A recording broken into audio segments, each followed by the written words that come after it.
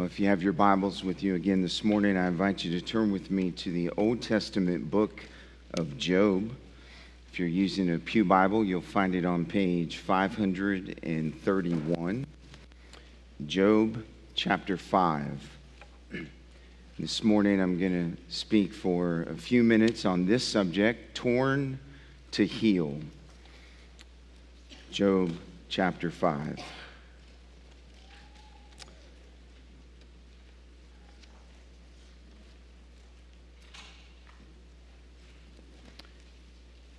We're going to read just two verses of Scripture together, verses 17 and 18 of Job chapter 5. And I'll encourage you, as I did last week, to keep your Bible open this morning and follow along as I point you back to the text.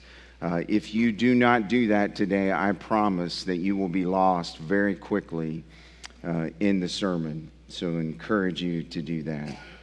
Job chapter 5. Verses 17 and 18, and this is what the Word of God says. Behold, blessed is the one whom God reproves. Therefore, despise not the discipline of the Almighty. For he wounds, but he binds up. He shatters, but his hands heal. A fictitious story is told of the devil who wanted to have a garage sale. And so he took his finest tools, hatred, jealousy, deceit, lust, lying, and pride, and he laid them all out on the driveway. And he took his greatest tool, the most battered and worn and rugged tool, and he set it off to the side.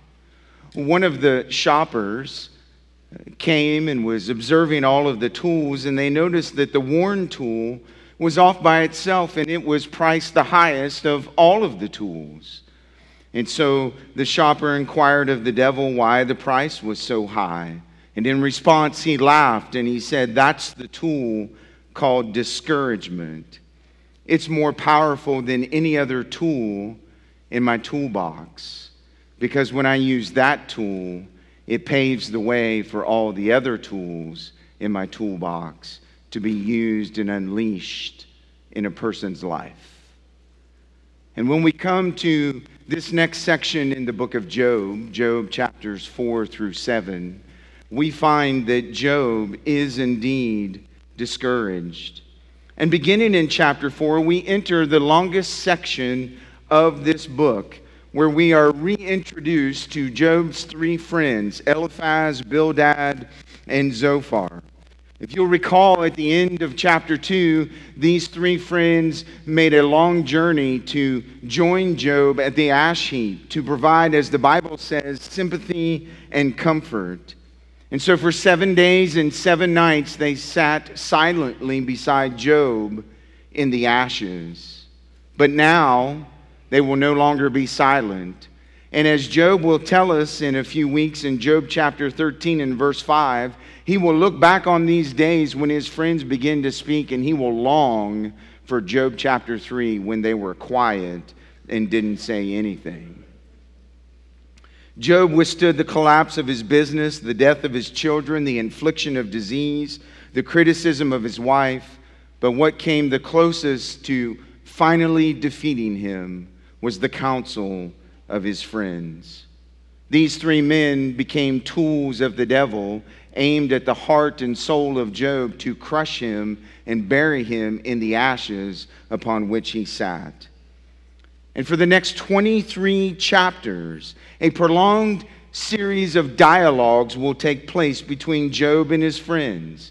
This series of speeches is made up of 3 rounds in which each friend addresses Job and then Job responds. The only exception is with the 3rd round in which Zophar remains silent. And throughout these 3 rounds of speeches, Job's friends make the same argument that all suffering is a punishment for sin. And as the dialogues progress, they become more and more intense. What begins as a discussion turns into a debate and ends in a full-on dispute. And at the end of the book, only God can set things right. According to Eric Ortland, Job's friends engage with Job in a form of speech known as contest literature, where the goal of the speech is to demolish your opponent by using strong and powerful rhetoric. And as you'll see in these chapters before us, that is exactly what Job's friends do. Now today, the first friend that we meet is the man named Eliphaz the Temanite, who came from a town that was known for its wisdom. He is the oldest of the three friends. He appealed to his experience, as you will see in the text, for his authority, and he was the most sympathetic of the three, if you can believe that, once you see his words today.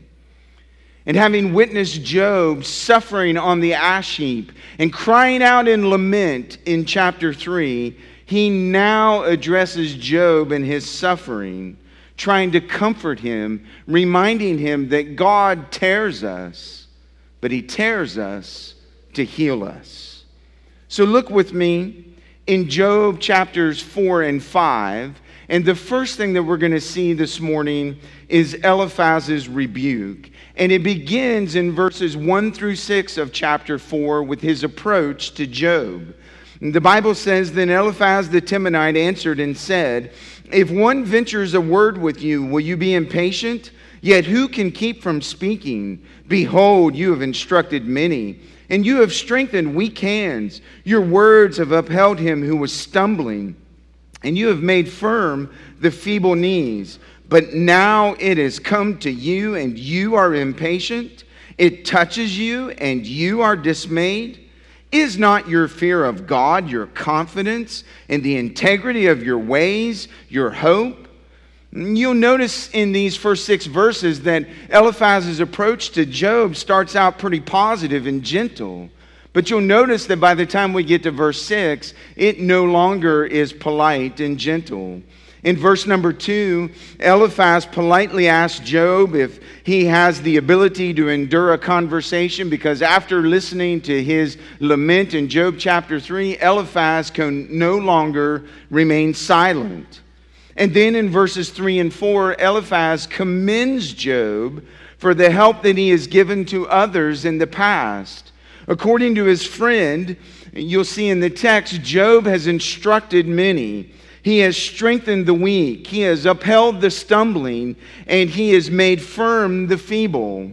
One translator translates all of this description in verse 4 as this: "Job, your words have kept people on their feet."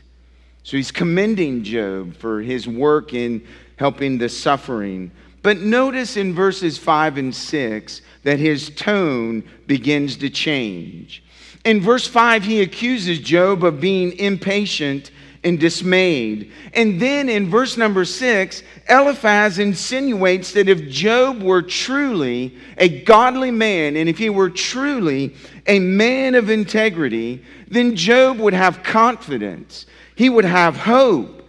And Job would not be on the verge of collapse like he is now. And essentially, friends, what Eliphaz is accusing Job of in verses 1 through 6 is not practicing what he preached. That Job could strengthen and encourage others in the midst of their suffering, but when it came to his own affliction, he did not have the ability to encourage and strengthen himself. It's ironic, isn't it? What Eliphaz failed to realize in this passage is that the one who is in the midst of suffering cannot encourage themselves. Eliphaz should have been the one who was encouraging Job.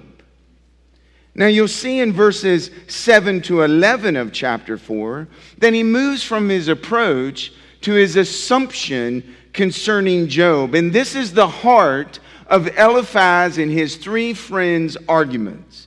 He says, beginning in verse 7, "Remember who that was innocent ever perished, or where were the upright cut off? As I have seen, those who plow iniquity and sow trouble reap the same. But by the breath of God they perish, and by the blast of his anger they are consumed. The roar of the lion, the voice of the fierce lion, the teeth of the young lions are broken. The strong lion perishes for lack of prey, and the cubs of the lioness are scattered. He begins his argument in verse 7 with the word remember. He's reminding Job of the theology that Job and all of his friends adhere to.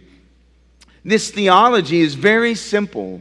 They all believe that God is absolutely in control. They all believe that God is just and fair. And therefore, they all believe that God always punishes wickedness, and God always blesses righteousness, and God always punishes, and God always blesses immediately. Therefore, if someone is suffering, it's because they have sinned.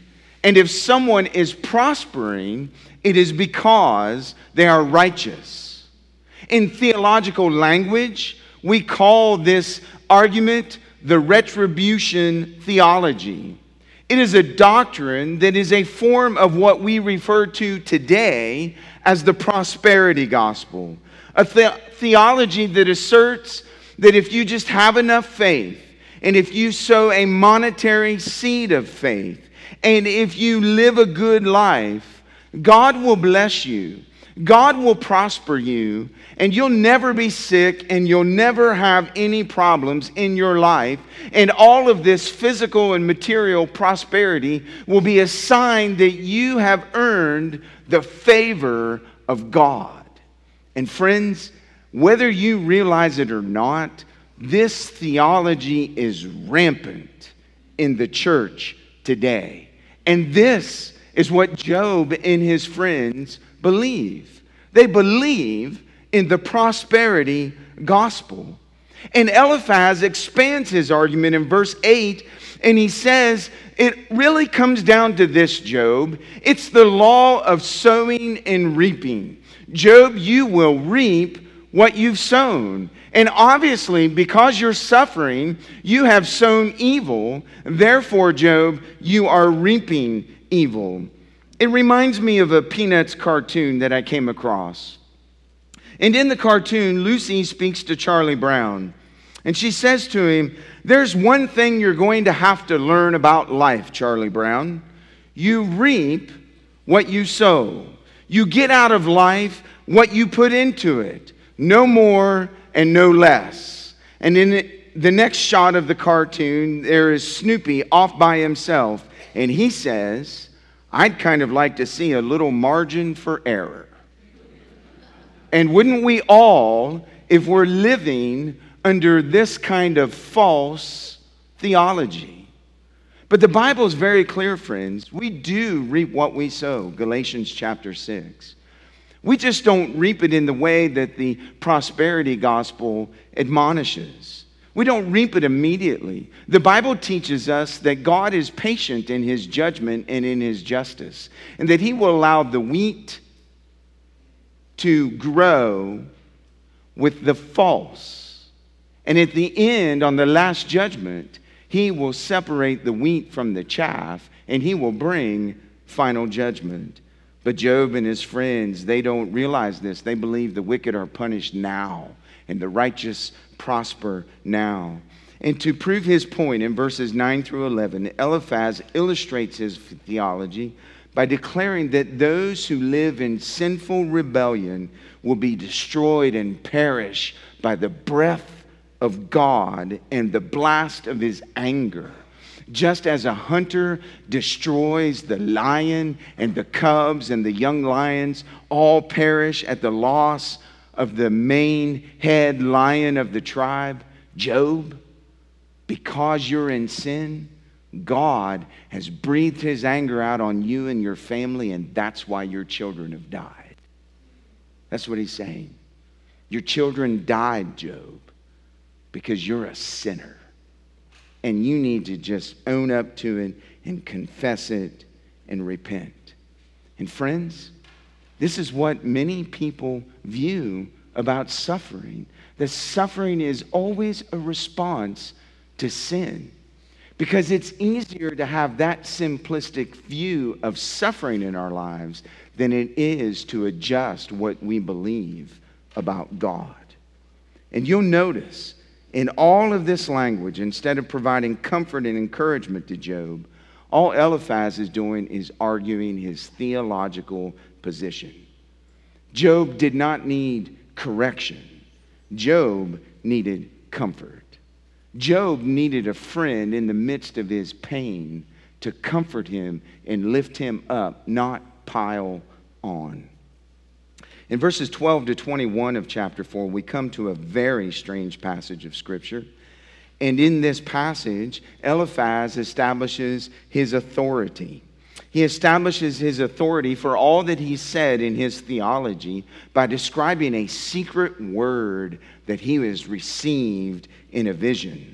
And in verses 12 to 16, he describes this vision, how a spirit came to him in his dreams and how it scared him and terrified him. And it literally made the hair on the back of his neck rise up in the middle of his sleep. And then in verse 17, he conveys what the message of the Spirit said to him in his dream. 2 questions. Can mortal man be in the right before God? And can a man be pure before his Maker? And the obvious answer to these questions is no.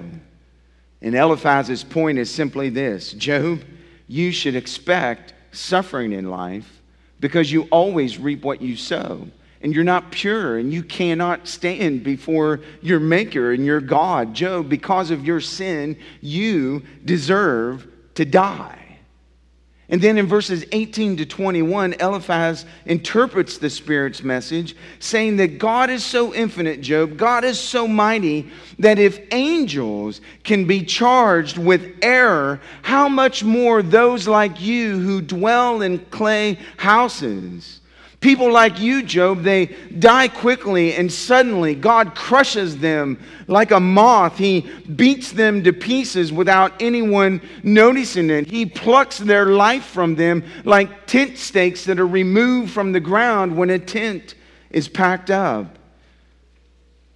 Job is hearing from Eliphaz that Eliphaz has the market on the theology of suffering. That because of this dream, from this Spirit, he has authority to counsel Job and to back up what he's saying. And Job, if you refuse to listen to me, Eliphaz says, you'll die without wisdom. You will die and perish in your suffering. And here's what I want you to know about this strange passage, friends. It wasn't from God. This was an evil spirit. Many believe that this was actually Satan putting his own words and his own argument from Job chapter 1 and 2 in Eliphaz so that Eliphaz would be his servant to torment Job. Now, Eliphaz thinks these words will help Job. Can I just ask you a simple question this morning? If you were sitting on the receiving end of these words from Eliphaz, would you be helped? Would you be comforted? Would you be encouraged in your suffering? Eliphaz is all about his experience.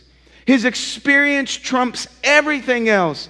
And he is so narrow-minded and simplistic in his argument that the only solution from him to Job's situation is that Job confess his sin and repent.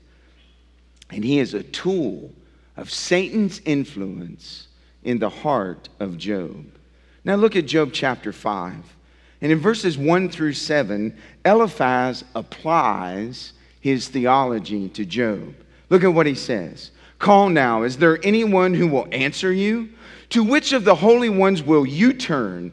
Surely vexation kills the fool, and jealousy slays the simple. I've seen the fool taking root, but suddenly I cursed his dwelling. His children are far from safety. They are crushed in the gate. There is no one to deliver them. The hungry eat his harvest, and he takes it even out of thorns, and the thirsty pant after his wealth. And then notice verses 6 and 7. This is the heart of his application.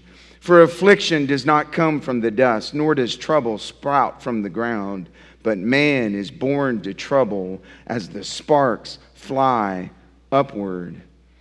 In these verses, Eliphaz applies his theological argument to Job and his suffering. And notice what he does in the beginning of this passage. He describes Job as a fool who brings destruction on himself and his family because he can't keep his emotions of anger and jealousy towards God under control. And when you study these verses carefully, especially verse number 4, here is what Eliphaz is arguing again, that Job's children die because Job is a sinner and Job is foolish. And then in verses 6 and 7, according to Eliphaz, just as sparks from a fire fly upward, so man is born to trouble. Literally, affliction comes from the dust. Trouble sprouts from the ground. And what Eliphaz is trying to teach Job and what he's trying to teach you and me is that we live in a world under the curse of God.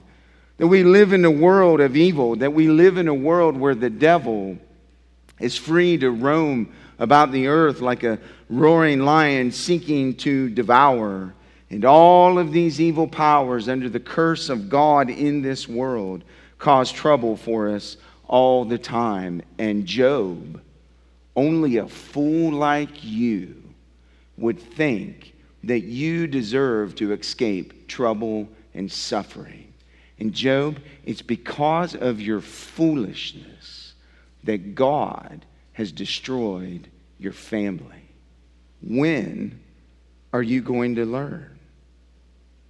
Now, how could Eliphaz know this? How could he know Job's heart like he proposes to know? Then in verses 8 to 16 of chapter 5, he gives him advice. You won't believe some of the things that he says. He tells Job why he's suffering. And now he tells Job what he can do about it. Look at verse 8. This is actually a very helpful verse for us in the midst of our suffering. As for me, Job, I would seek God, and to God I would commit my cause. Amen. What's the point of suffering? To drive you to God. To seek God and to commit your cause and your ways and your life to Him. And in the midst of all of his crazy argument and counsel to Job, Eliphaz actually says something helpful. Can you believe it? You should underline this verse in your Bible. Job, if I were suffering like you, I would seek God and I would commit myself and my ways to God. Job, cast yourself on the mercy of God, and God will heal you. But Eliphaz's recommendation just compounds the nature of Job's suffering. Because Eliphaz still believes that Job's problem is his sin.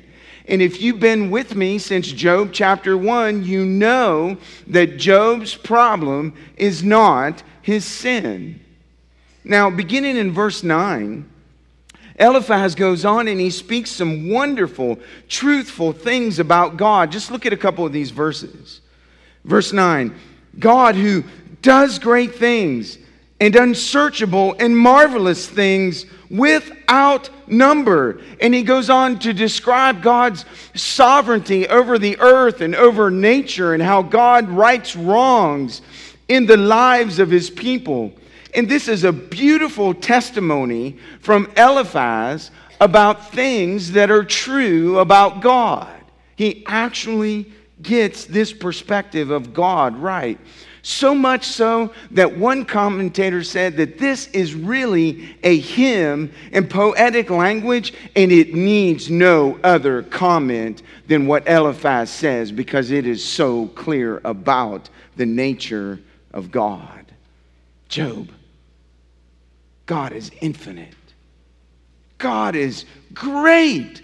Job, God does wonderful things. So seek Him, and He'll help you. And then in verses 17 to 27 of Job 5, Eliphaz tries to give Job assurance and reassure him that everything is okay.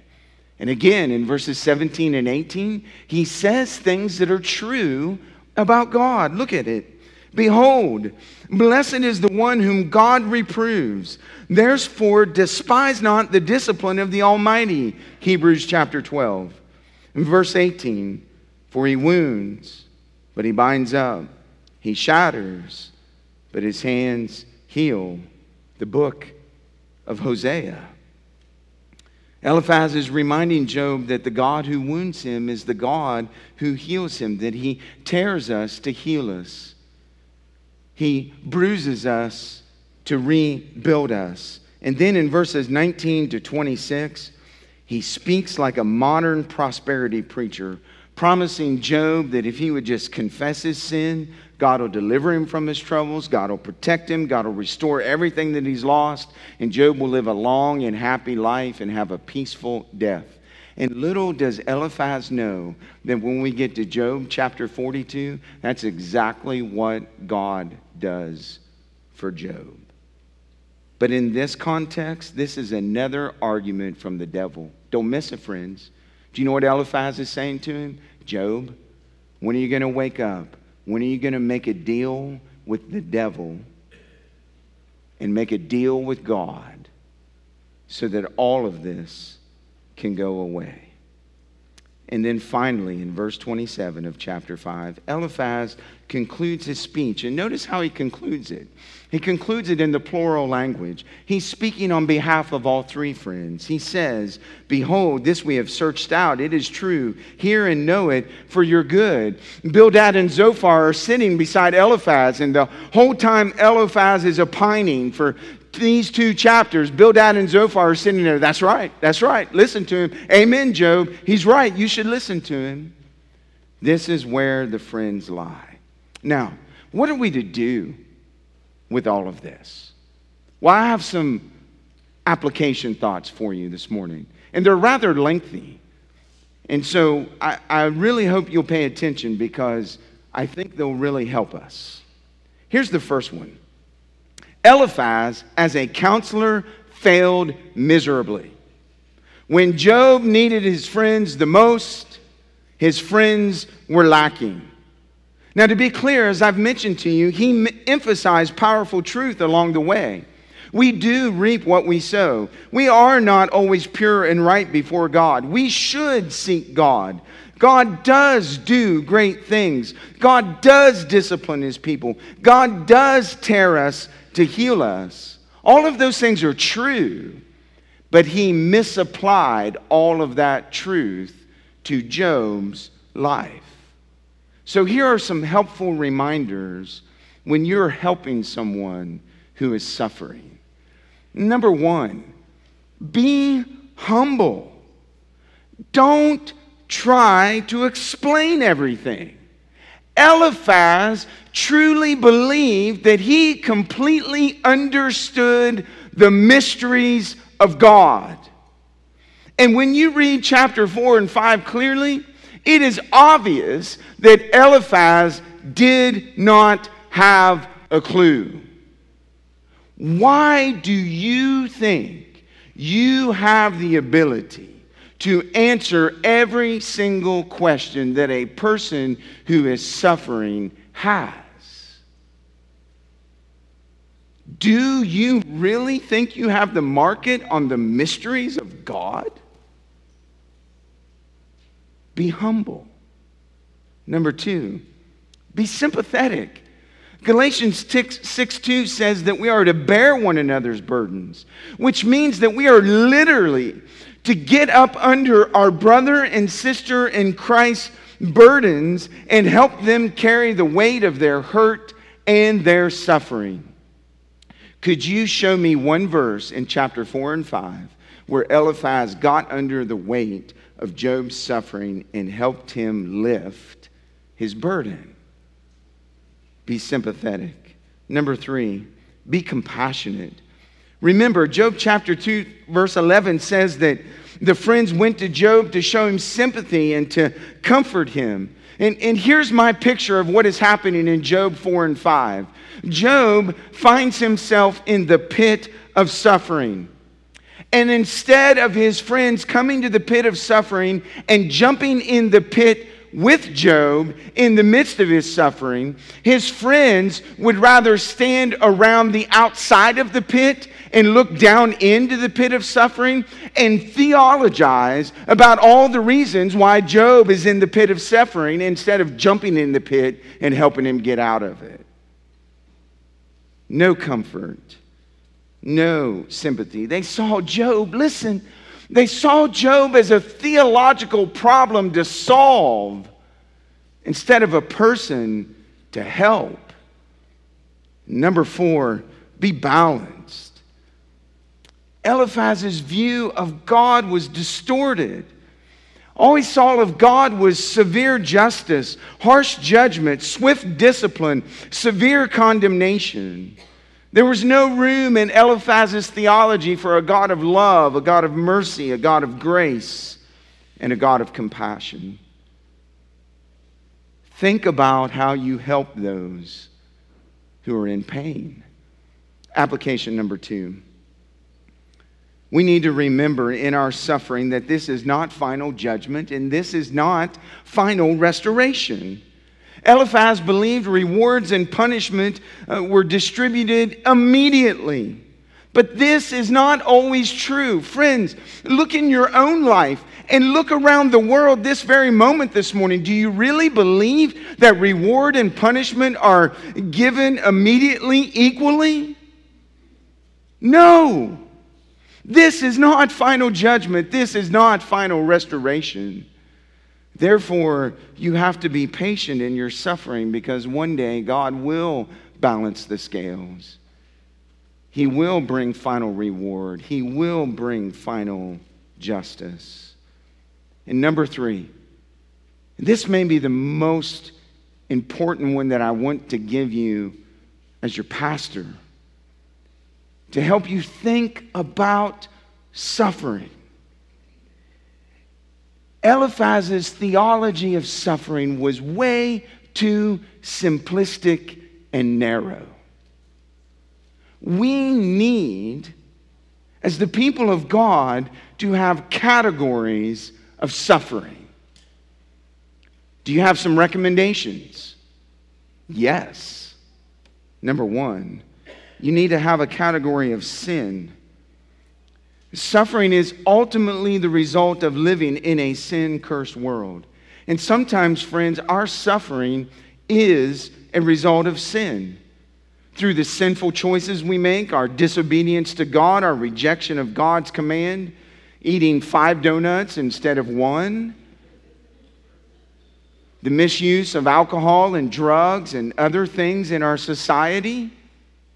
Sin does cause suffering. Second category. There is a category of suffering for punishment. You need look no further than Numbers chapter 12 and verse 10 and see how Miriam's leprosy was a sign of punishment from God. Category number 3. We need a category of sanctification in suffering. Suffering is a means by which God produces Christ-likeness in us. Suffering is a means by which God refines us and shapes us and forms us and purifies us for our good. That's why James says in James chapter 1, consider it all joy, my brothers, when you go through various trials, knowing that the testing of your faith produces steadfastness. Sometimes God uses suffering to produce things in our life so that at the end we will look more like Christ. And if you don't understand that, you will struggle in the midst of your suffering. God is refining us and He's purifying us and He's making us look more like His Son. Category number 4, we need a category of righteous suffering. The Bible tells us in the book of 2 Timothy that those who desire to live a godly life in Christ Jesus will suffer. And those who hold fast to the Word of God, listen to me, church, will suffer. And I need to remind you of that this morning. Would you please look at the world around you in which you are currently residing? The only way you will escape suffering as a Christian is if you compromise. If you desire to live for God, suffering is coming to you.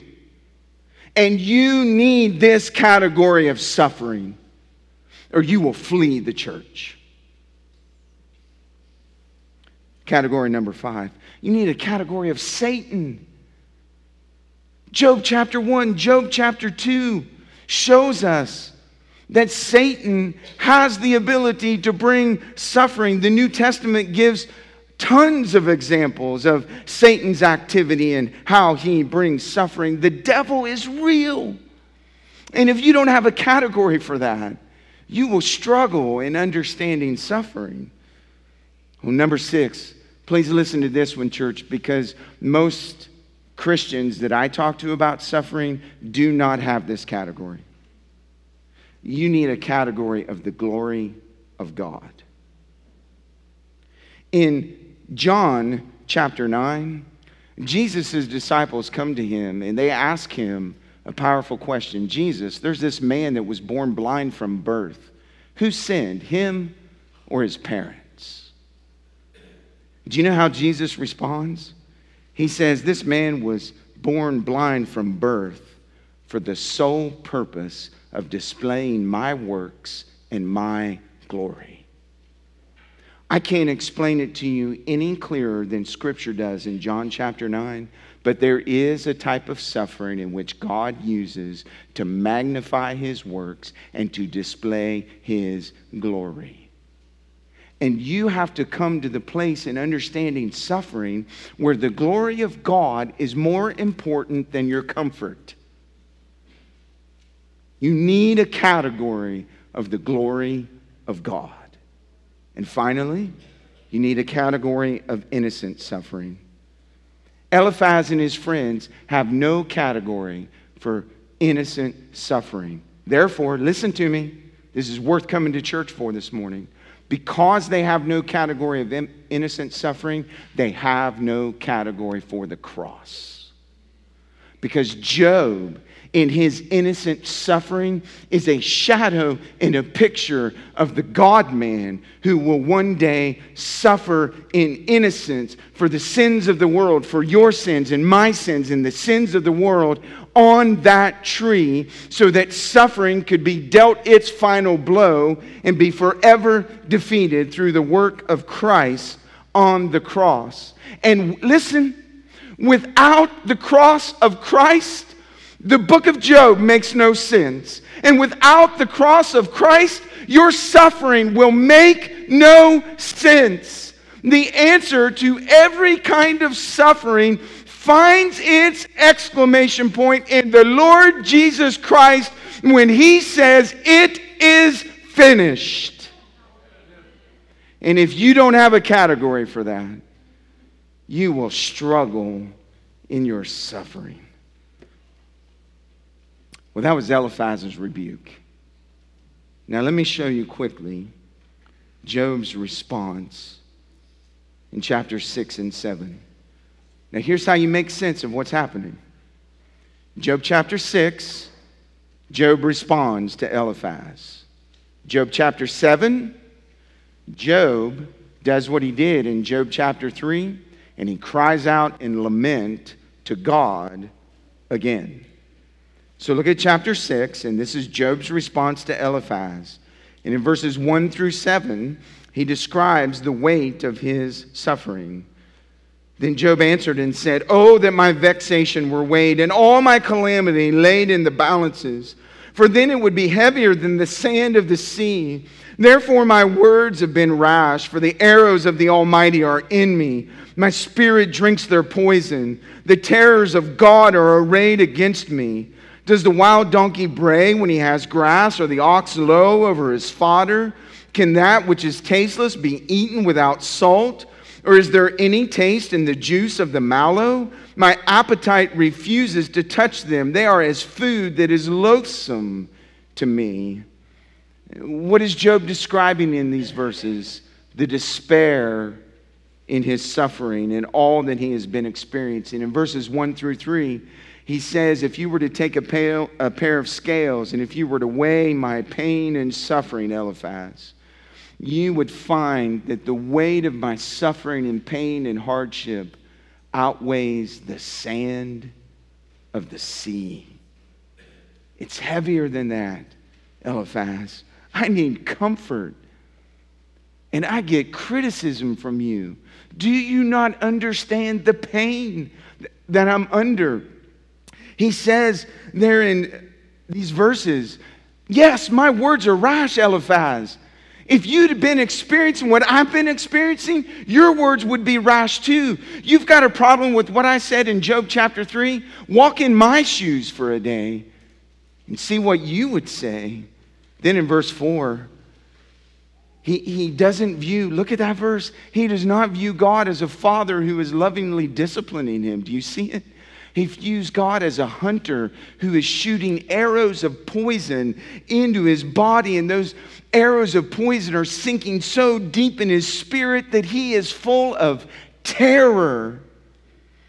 And then in verses 5 to 7, he responds to Eliphaz and he says, Eliphaz, does the donkey make noises when he's got food? No, he's quiet. Eliphaz, I have no food. All I have is suffering. All I have is pain. Does the white of an egg have any taste to it? No. Eliphaz, my life has no taste. My life has no meaning. I'm crying out in rash words because I am full of the pain and suffering and weight of affliction. Do you not understand? And then verses 8 to 13, he speaks of the weariness of his suffering. Look at how he's pleading. Oh, that I might have my request and that God would fulfill my hope, that it would please God to crush me, that he would let loose his hand and cut me off, and this would be my comfort. I would even exult in pain unsparing, for I have not denied the words of the Holy One. What is my strength that I should wait? And what is my end that I should be patient? Is my strength the strength of stones, or is my flesh bronze? Have I any help in me when resources are driven from me? Job's lost all hope. His strength is fading. He has no help, and in the midst of his despair and his weariness, he longs, do you see it in verses 8 and 9, for God to crush him, for God to loose him from sustaining his life, and for God to cut him off like a weaver snips a piece of thread. And in verses 10 to 13, he says, I want God to crush me and cut me off like this because my strength is fading so quickly. I'm afraid that I'm going to deny the words of the Holy One if I don't die. That's how weary he is in his suffering. Have you ever been there? You felt your strength was about to be totally depleted. You were worried that you would say things that would be wrong of God. This is where Job is. In verses 14 to 30 of chapter 6, he speaks of the wounds of his suffering, and it's all in the context of his friends. And what he's saying is that his friends have added to the wounds of his suffering by the way they've counseled him and tried to care for him.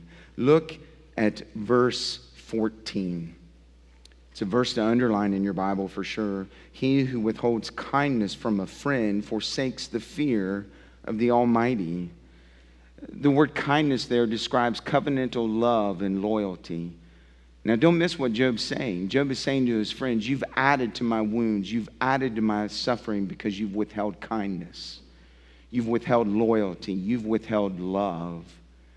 And in that culture, if you'll read the rest of verse 14, it literally means that they've lost their fear of God. Because when you fear God, you're loyal to your friends and you're loyal to those in suffering. And they've lost their fear of God because they've withheld their kindness from Job. And then in verses 15 to 20, he describes how they've withheld their kindness. He compares them to a dry riverbed. And he says in the winter, the riverbed is full of cold, refreshing water and ice. But you don't really need it in the wintertime because it's too cold to get into the water. It's in the summertime when you're traveling with the caravan that you need cool refreshment from that water source. And it's then when the caravan comes upon the riverbed that they find it's dry and it's full of rocks. And Eliphaz, Bildad, and Zophar, you've withheld kindness from me. You're like a dry riverbed full of rocks. Just when I needed cool refreshment from you, you were barren and empty and dry. And then notice what he says in verse 21. For you have now become nothing. You see my calamity and you're afraid. You are empty counselors. You're nothing. And not only are you nothing, you're afraid that God will see you guilty by associating with me, so you're afraid to even get close to me and give me a hug and comfort me and console me. You are nothing. And then in verse 24 he says, but teach me where I've gone wrong. Show me what I've done wrong, and I'll listen to you. But the height of it, don't miss verse 28. In the midst of all of this conversation, they wouldn't even look at Job. In verse 28, Job says, look at me. Can't you see what I'm going through? And you won't even look at me. Some kind of friends. In chapter 7, Job responds to God. And in verses 1 to 10, he describes the futility of his life. He says in verses 1 and 2 that life on earth is nothing but hard service. I'm like a hired hand waiting for a paycheck. I'm like a slave working in the hot sun, longing for shade to get rest. For me, life is hard, it's empty, it's restless, it's painful, it's hopeless. In verses 3 and 5, he says, life is so hard because of the length of my suffering, and not only the length of my suffering, but I can't sleep. There's sores all over my body. My wounds are covered with dirt. Worms are crawling in and out of all of these sores, and I cannot sleep. And then in verses 6 to 10, he says, even though it seems like forever since I've been afflicted, life is so short. It's just racing past me, and I'm going to be in Sheol soon. I'm going to die. And then in verses 11 to the end of the chapter, Job describes the frustration of his life. And this, friends, is where he laments to God again. Look at what he says in verse 11. Because of all the futility of my life, therefore, I will not restrain my mouth.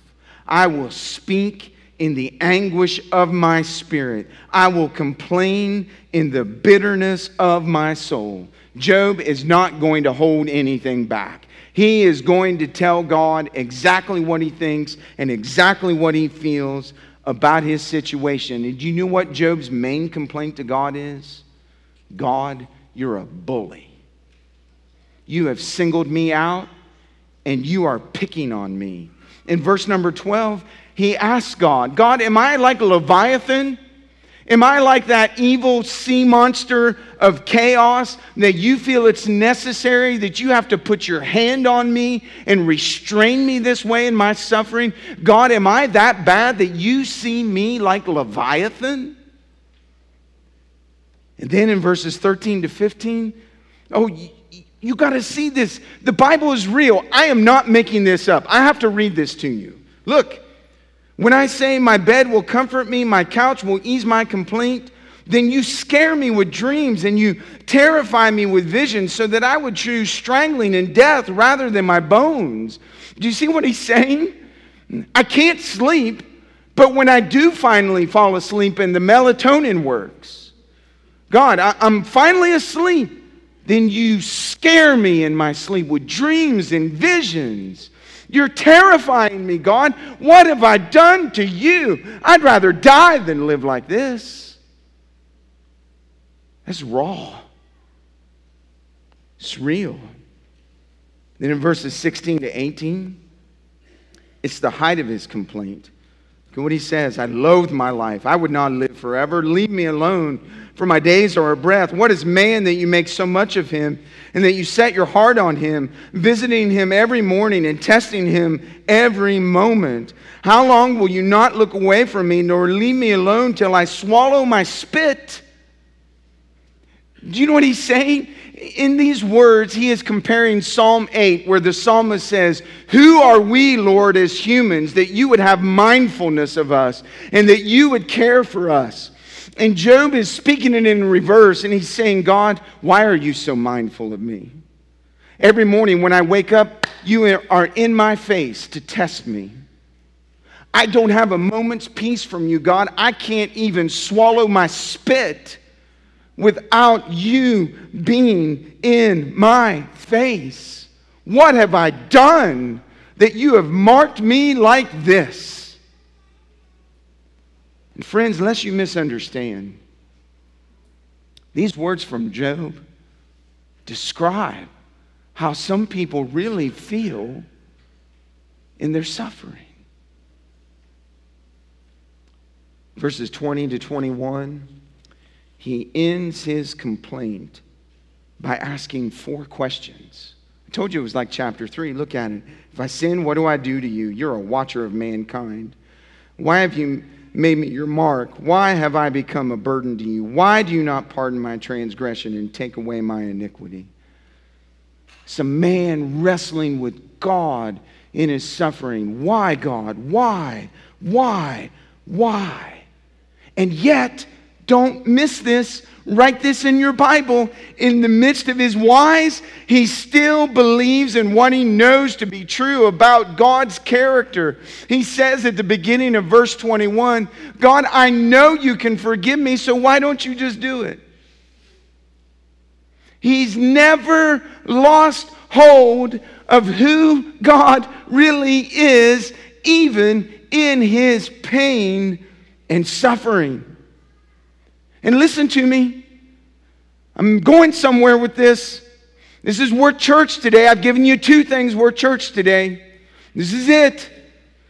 In the midst of his lament, in the midst of his raw emotions and words, the Bible is picturing for us a man wrestling with his God in the midst of suffering, telling his God everything that he is thinking, everything that he is feeling, not to inform God because God already knows everything, but to wrestle with his trust and to lean into the character that he knows to be true about God. And do you know how he ends his lament? You're going to be shocked. You're going to be shocked by this. Look at the last verse of chapter 7. And the last sentence. For now I shall lie in the earth, and God, you will seek me, but I shall not be. Do you know what he just said to God? If you don't forgive me, I'm going to die. My strength is failing. And God, when I die, you're going to miss me. You're going to look for me, and you're not going to be able to find me because I'm going to be in Sheol, the place of rest. Remember, he doesn't have a mature view of death and resurrection yet. And so, God, I'm going to Sheol, and you're going to miss me. This was a man walking and wrestling with his God through suffering. Now, let me apply it and wrap up. You've been very gracious to stay with me. It's the miracle. For 3 weeks, I preached 1 chapter every week. Today, 4. Miracle. Application number 1. Job gives us the language of lament. And if I could deposit something in you about suffering other than categories of suffering, it would be the language of lament. You need the language of lament when you suffer. A book that I devoured, that I strongly recommend, Dark Clouds, Deep Mercy, is all about the language of lament. And this is what the author says about our need for lament in our suffering. Trust is believing what you know to be true, even though the facts of suffering might call that belief into question. And that's what happens when you suffer. You question what you believe. He says, lament keeps us turning towards trust by giving us a language to step into the wilderness between our painful reality and our hopeful longings. And do you know what he's saying? I'll just interpret it for you. He is saying that the language of lament bridges the gap from your questions and your pain and your suffering to what you ultimately know to be true and trust in about God. And that's why you need the language of lament. The language of lament helps you wrestle with your questions, and it ultimately leads you back to what you know to be true about God. And you just saw that illustrated in Job chapter 7. He said amazing things to God. I'd rather die. You're terrorizing me in my sleep. God, why are you so mindful of me? Quit looking at me. Oh, and God, you're going to miss me when I'm gone. How did he go from there to there? Lament. You need lament to strengthen your trust in God. Application number 2. Would you be slow to judge God as hostile, cruel, and foolish, or out of control? Would you remember Job 5:18? He tears us to heal us. He's not finished with us yet. Application number 3. You may be like Job. Today in your suffering, you have no idea why things have turned out this way. And all you can do is shrug. You don't know. All you can do is shrug. Do you know what Chuck Swindoll says about that? He says, would you remember in your suffering today that God never shrugs? He knows exactly why this has happened. He knows exactly how long you'll be in this suffering, and he knows the end result. You may shrug, but God never does. Shrugging and deity are incompatible. God never shrugs. He always knows why. So you can rest in him. And finally, application number 4. Pain and suffering, if you're not careful, will distort your view and understanding of God. It will cause you to doubt that God is a God of love, a heavenly Father who feels your pain and your sorrow. And you'll begin to see him the way Job did in Job chapter 7, as a watcher of men, intent on your destruction. But it's in those times of darkness that you must remember that God has forever displayed his fatherly love for you by sending his one and only Son to live among us and to experience all of the frailties of humanity and all of the sufferings of humanity, and to die to ultimately deal with our suffering. Because he died for our sins, you and I can be sons and daughters of the Most High God, and we can be forever rescued from eternal suffering.